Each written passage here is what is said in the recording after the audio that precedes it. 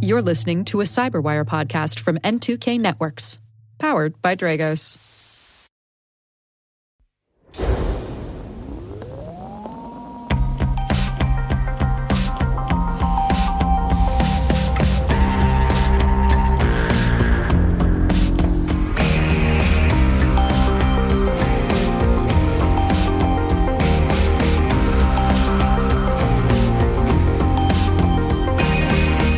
It's September 21st, 2022, and you're listening to Control Loop. In today's OT cybersecurity briefing, the Palestinian hacktivist group GhostSec compromises Israeli PLCs. North Korea's Lazarus Group targets the energy sector. The White House issues a memorandum on supply chain security, and CISA issues advisories on ICS vulnerabilities.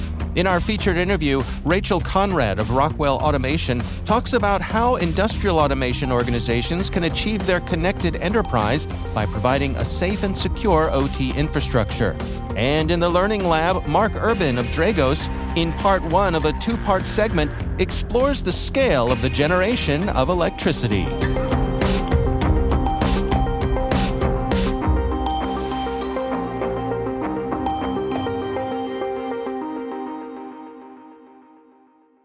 The Palestinian hacktivist group GhostSec earlier this month claimed to have compromised 51 Berghoff PLC devices, that is, programmable logic controllers, in Israel, according to researchers at Otiro.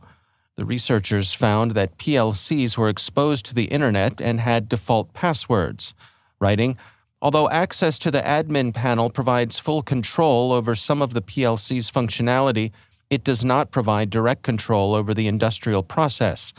It is possible to affect the process to some extent, but the actual process configuration itself isn't available solely from the admin panel. From our research, we concluded that Berghoff uses CodeSys technology as its HMI and is also accessible via the browser at a certain address. From our observations of GhostSec's proofs of breach, we did not know whether GhostSec gained access to the HMI, but we've confirmed that the HMI screen was also publicly available." While it's not clear if the hackers actually had the ability to manipulate the industrial processes, the group said on Twitter that they decided not to alter pH levels in water in order to avoid harming civilians.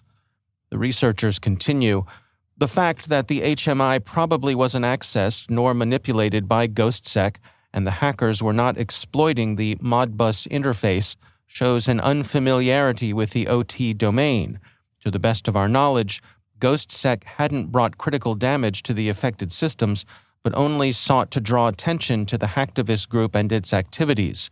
Despite the low impact of this incident, this is a great example where a cyber attack could have easily been avoided by simple proper configuration. Disabling the public exposure of assets to the internet and maintaining a good password policy, especially changing the default login credentials, would cause the hacktivist breach attempt to fail."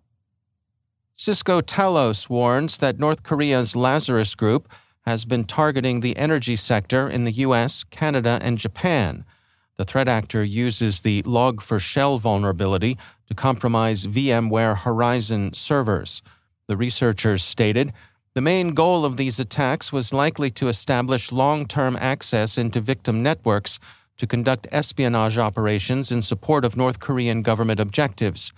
This activity aligns with historical Lazarus intrusions targeting critical infrastructure and energy companies to establish long-term access to siphon off proprietary intellectual property." Talos also describes the threat actor's post-exploitation activities, writing, "Successful post-exploitation led to the download of their toolkit from web servers. The same initial vector, URL pattern, and similar subsequent hands-on keyboard activity have been described in this report from OnLab from earlier this year. There are also overlapping IOCs between the campaign described by OnLab and the current campaign, such as the IP address, which was used as a hosting platform for the actor's malicious tools. Although the same tactics have been applied in both attacks, the resulting malware implants deployed have been distinct from one another, indicating the wide variety of implants available at the disposal of Lazarus. Additionally, we've also observed similar TTPs disclosed by Kaspersky attributed to the Andariel subgroup under the Lazarus umbrella, with the critical difference being the deployment of distinct malware. While Kaspersky discovered the use of DTrack and Maui, we've observed the use of vSingle, Yamabot, and Magic Rat. The White House has issued guidance for federal agencies' use of software security practices. The memorandum instructs agencies to obtain a self-attestation from software providers that their products are in line with NIST's security guidelines. The memo reads, in part, ensuring software integrity is key to protecting federal systems from threats and vulnerabilities and reducing overall risk from cyber attack. The NIST guidance provides recommendations to federal agencies on ensuring that the producers of software they procure have been following a risk-based approach for secure software development. Federal agencies must only use software provided by software producers who can attest to complying with the government-specified secure software development practices as described in the NIST guidance. Chris DeRusha, Federal Chief Information Security Officer and Deputy National Cyber Director, said in a statement, "The guidance, developed with input from the public and private sector as well as academia, directs agencies to use only software that complies with secure software development standards, creates a self-attestation form for software producers and agencies, and will allow the federal government to quickly identify security gaps when new vulnerabilities are discovered." On September 8th, CISA released 4 ICS security advisories. 2 of them are for industrial control systems, one for an MZ automation server library, which received a CVSS score of 10. Another advisory addresses a vulnerability in PTC Kepware KepServer EX Update A, mitigations for heap-based buffer overflow and stack-based buffer overflow vulnerabilities. The other 2 are for medical industrial control systems, Baxter Sigma Spectrum infusion pumps, and Hillrom Medical Device Management Update B. On September 13th, CISA released 5 industrial control systems advisories for systems from Hitachi, Honeywell, Delta Industrial, Kingspan, and Paradox. The most recent tranche of ICS advisories arrived on September 15th. They numbered 11 and cover advisories for products from Siemens. As always, you can find the details on CISA's website, cisa.gov.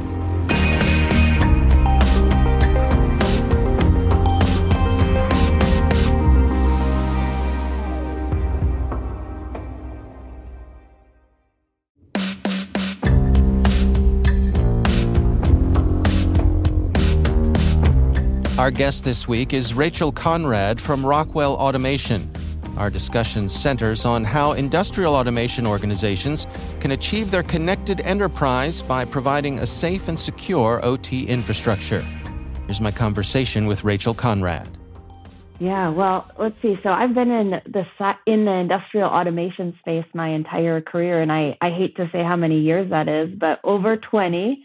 And have had the opportunity in a variety of different roles to meet with probably 1,000 customers in the space over that amount of time. And I think one of the things that is probably the most challenging about the industrial automation and just manufacturing itself are the age of the assets are all over the place in plants. Some plants are brand new greenfield facilities, but for the most part, plants are a mix of new, old, in-between assets. And that's, I think, part of the biggest challenge for companies is to get their arms around the assets they have, and those assets really are part of the source of where risk can come from. But it's where they get the value out of, too. So it's interesting. And, I think what a lot of times, as cybersecurity and just network and infrastructure evolved in companies, the plant floor was really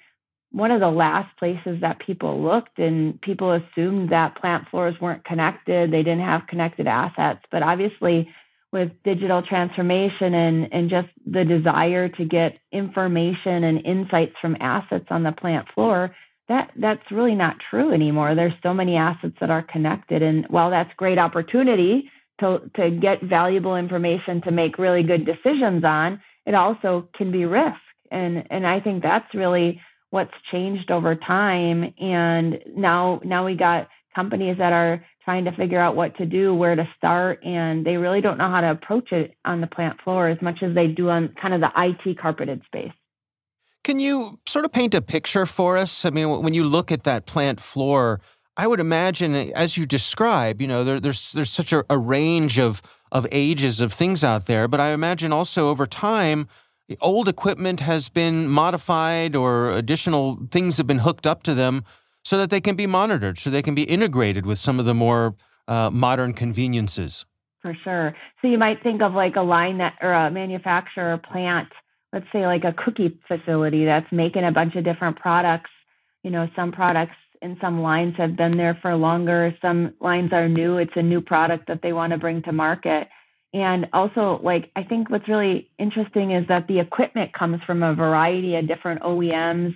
Some of them have been integrated onto existing lines. Some of them, like I said, are brand new. And just understanding what that infrastructure looks like and having a documented record of what assets are connected. Just a lot of plants don't have that. So that's that digital record of what's out there and what's connected. So you're exactly right. It's different ages of assets. It's different types of equipment that have been changed over time. It's, maybe there was an ideal layout of the network infrastructure when the line started, but it, as it grew and changed over time, people added different assets, different monitoring, right? And there's not really a digital architecture of what that is anymore and how it's changed. That's very, very common.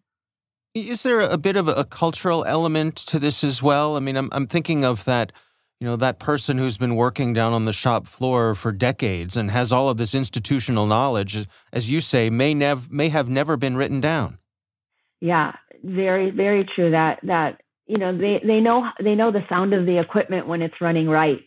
They know, they know what the application should look like. And I think also the cultural side of it is sometimes the plant floor has been really disconnected from the carpeted space and just the IT, where IT would have concerns about things. The plant floor has just been doing it and it's been working. So they haven't really thought about the security risk of their changes that they've made. And it's not bad intention. It's just they're doing what they need to get production out and probably don't have the background. They have the background in the automation. They have the background in the OT side of how to make the plant work, but they don't understand the cybersecurity side of it and those risks. So they don't think about it in that way.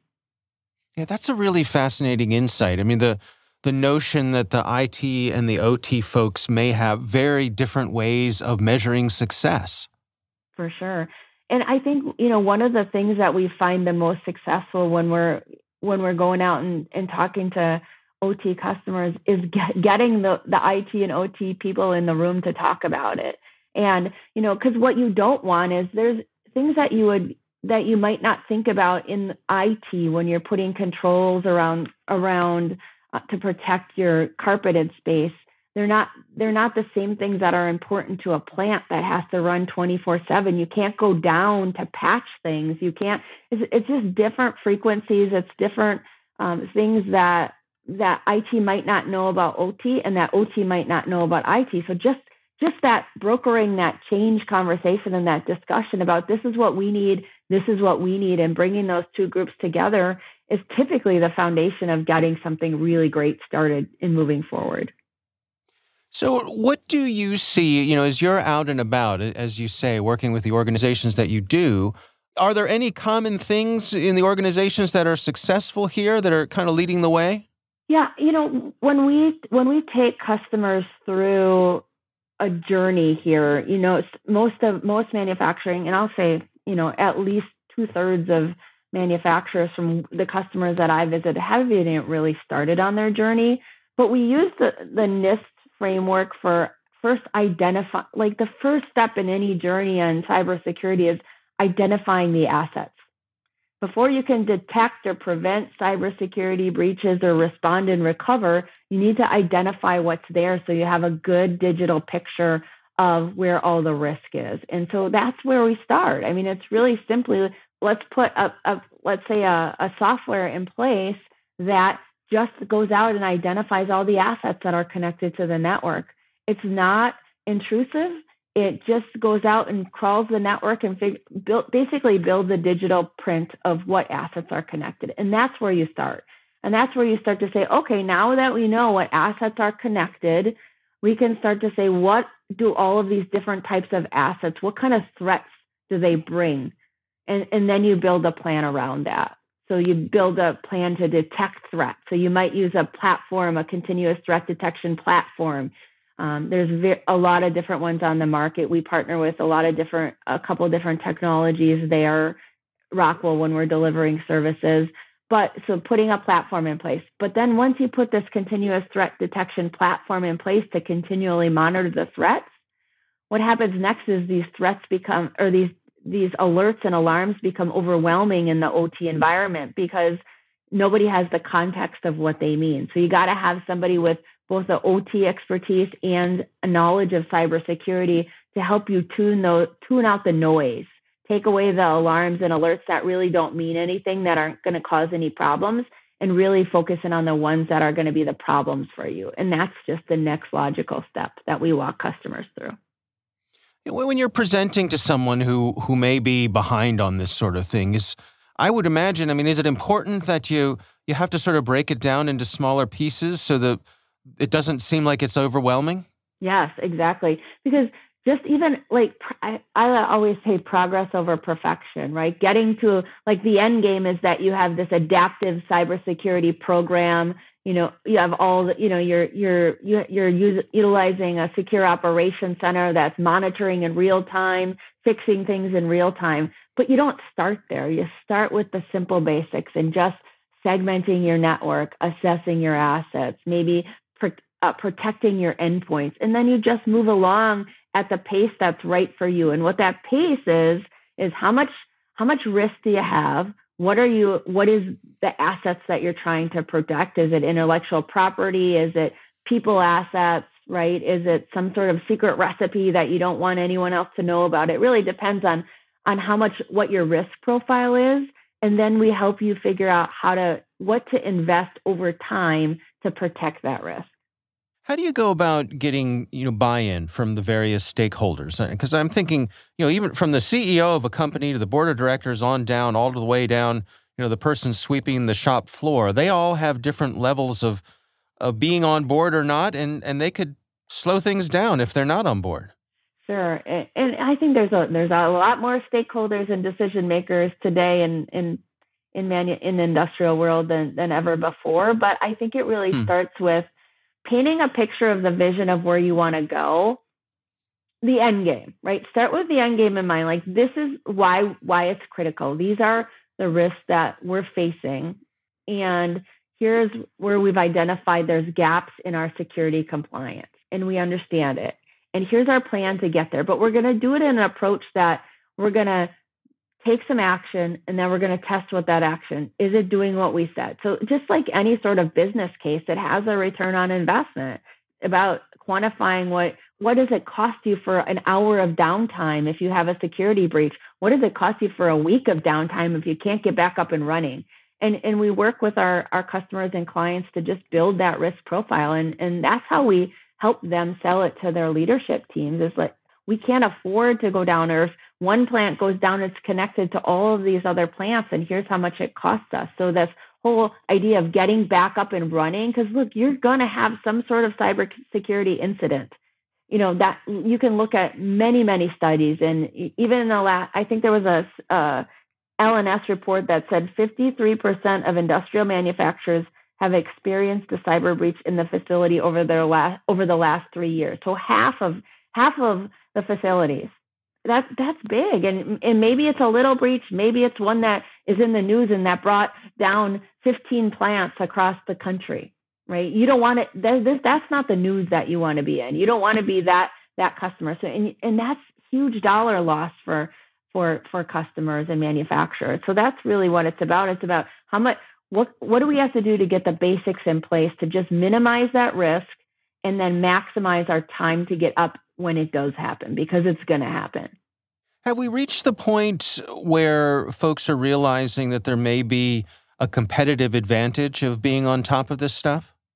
Yeah, I mean, I think so. I think about just like the past couple of years during the pandemic, and I think as people move to more remote monitoring of applications and just remote operations of their plants, I've never seen so many customers interested in really talking about cybersecurity. Either they're recognizing more, or they're saying, "Wow, we want to have supply chain resiliency for our customers. So everything that we can do to keep running is a competitive advantage in how we sell our products in the market." Our thanks to Rachel Conrad from Rockwell Automation for joining us.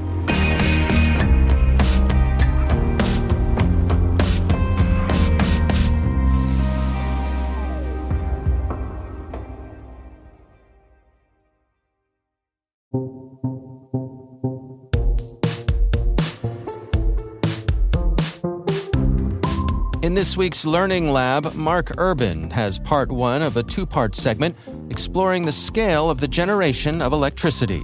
Here's Mark Urban.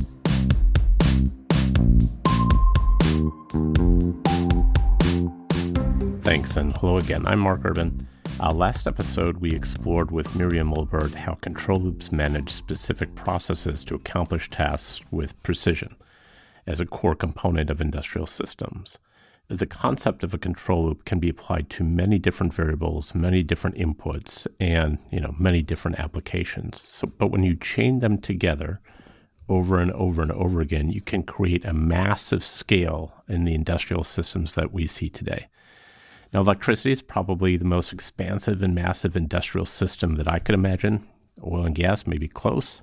There may even be more, but I wanted to focus on electricity in two parts. First, in this episode, we're going to explore the sheer scale of the generation of electricity. It's control loops times, thousands and millions. In the next episode, we'll be joined by Dragos' own Phil Tonkin, a veteran of the electrical distribution industry. He'll help us learn how transmission grids work, how electricity goes from power plants to your home. But we're going to focus this on that kind of power plant or that production side of it. And I wanted to step back and start with just the sheer scale that we see in the electrical utility industry. In 2021, globally, across humankind, generated 28,466 terawatt hours of electricity. Now, China produced the most, about 30% of the total, 8,634 terawatt hours. The U.S. was second, about 15%, followed by India at 6%, then Russia, Japan, Brazil, Canada, South Korea, and Germany. I think what I found interesting was that three countries account for over 50% of global production and usage of electricity. China was almost double the U.S. in production, and the U.S. was about 2.5 to 2.6 times what India produced. Now, that measurement was a terawatt hour. To understand that a little bit better, I want to go down to the basic unit, or the watt. And the watt is used to measure the rate of electrical transfer. It actually came from a guy named James Watt, or named after him, an 18th century Scottish inventor who worked on steam engines. And apparently many of his works are fundamental to the Industrial Revolution. So he knew electricity, he knew power. It also another way to measure it is 1 joule per second. There are a lot of ways to express it involving newtons or ohms, volts and amps. In fact, we see volts and amperes as common measurements on things like cell phone chargers and computer power supplies. But let's put it in terms of how people use it. A cell phone charger uses about 10 watts. A microwave uses somewhere between 650 watts and 1,800 watts. And building up from watts, a kilowatt is 1,000 watts. A megawatt, 1,000,000 watts. A gigawatt, 1,000,000,000 watts. And a terawatt is 1 trillion watts. And so a terawatt hour is a unit of energy equal to outputting 1 trillion watts for 1 hour. Now, if we said that world production was 28,466 terawatt hours, that's 28,466 trillion watts for an hour. All right, so those are big numbers. It's really hard to imagine that scale. So let's bring it down to, let's look at a microwave. Typical microwave, the one I have at home, is about 1,000 watts. Some are more, some are less, as we said. If you ran a 1,000-watt microwave for an hour, it would use 1,000 watt-hours. So then if you ran 28 trillion microwaves for an hour, that's pretty much how much electricity is generated and consumed across the world. That's how much. Now let's turn to where does it come from? Because electricity is generated from different sources. More than 95% of it is stuff that turns a turbine that powers a generator. And a turbine is like a fan or a jet engine. It's got the blades. Now, wind can turn a turbine. Water can turn a turbine. The sun can heat water to create steam to turn a turbine. That's known as solar thermal. You can burn coal or natural gas or oil. The gas produced can turn a turbine. And the heat, you can heat it to make steam to turn a turbine. So that's, a lot of it is about turning turbines. Now let's do what happens with that turbine. It powers a generator. And the generator works by rotating a coil of copper, the conductor, through a pole of a magnet, through each of the poles of a magnet. So the electricity, the result is electricity. So fuel or some power, turbine, generator, electricity. It's science, even if it seems like magic. There's one form of energy that skips the turbine, by the way, and that's solar that uses solar or photovoltaic. There's one type of solar that bypasses turbines, and that's the solar we know using photovoltaic cells that convert sunlight directly into electricity with no turbines involved. So spin a turbine, generate electricity or not if you have photovoltaic cells. Now that's grossly simplified, right? There are dozens or hundreds of small processes that happen in the course of turning turbines and generating electricity across all of those different kind of fuels or ways to turn the turbine. And that's just the generation part of electricity. We haven't even touched on the transmission of electricity, getting it from the generation plants to your microwave, to your phone charger, and that's the grid. And that's what Phil's going to help us understand next week, because that's a huge, big, complex set of systems. But let's keep on generation for a bit, because electricity is generated by power plants, generation plants, and there are about 35,000 power plants across the globe. You've got very large ones and you've got very small ones. The largest one in the world is the Three Gorges Dam, and that's using hydroelectric energy, and it produces about 112 terawatt hours of electricity in the year 2020. So that's what it was measured at. That's the biggest. And if we want to talk about average, we first have to look at the core capacity in these plants. So we talked a microwave consuming 1,000 watts a kilowatt. Power plants have a capacity usually expressed in megawatts, millions of watts. In power generation, capacity is the amount of electricity a generator can produce when it's running full blast. So the actual output depends on how long it runs and how close it runs to its max. Our Three Gorges Dam example has a capacity of 22,500 watts.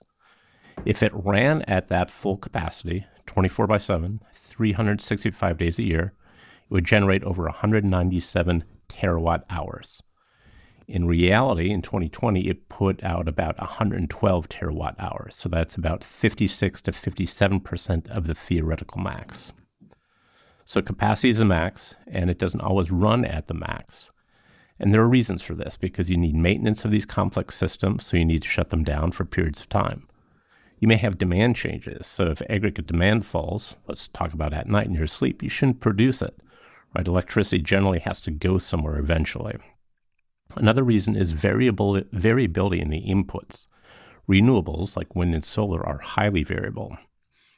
Let's take a look at a windmill. A windmill has a capacity of 10 megawatts. That's among the biggest. But enough wind needs to be blowing on a constant basis to produce that max electricity, and that's not always the case. Even hydropower can be variable. In fact, the Three Gorges Dam, the largest producer in the world that we talked about, is having a tough year due to drought on the Yangtze River.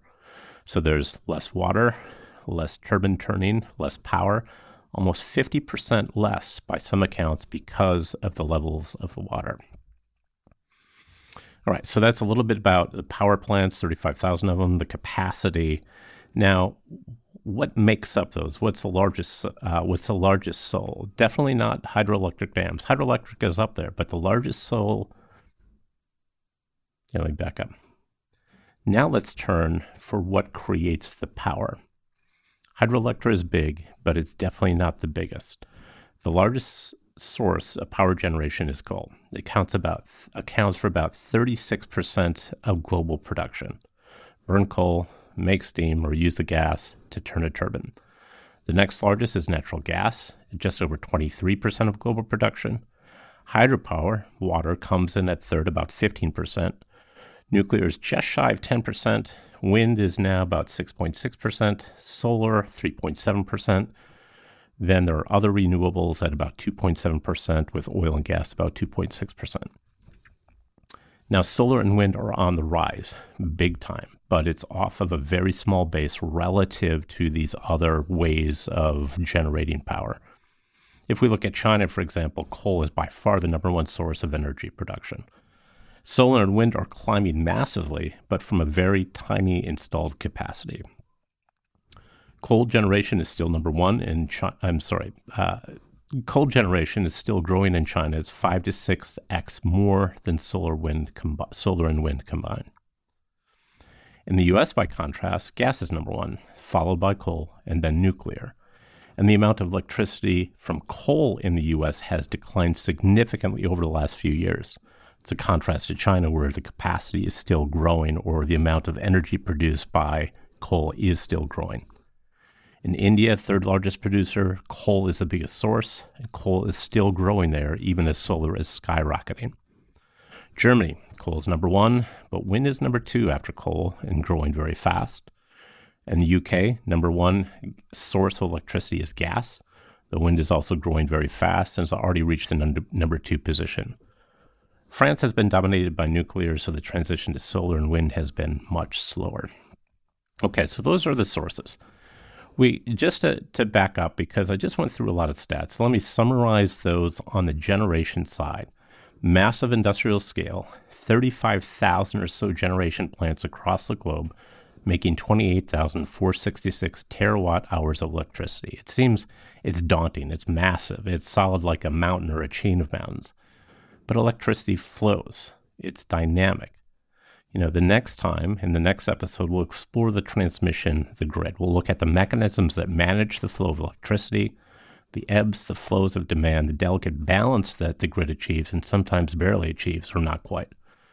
So hopefully you'll come up with a bit better understanding of electricity today. And stay tuned in a couple weeks and you'll find out how it moves to you. Till then, I'm Mark Urban with Learning Lab.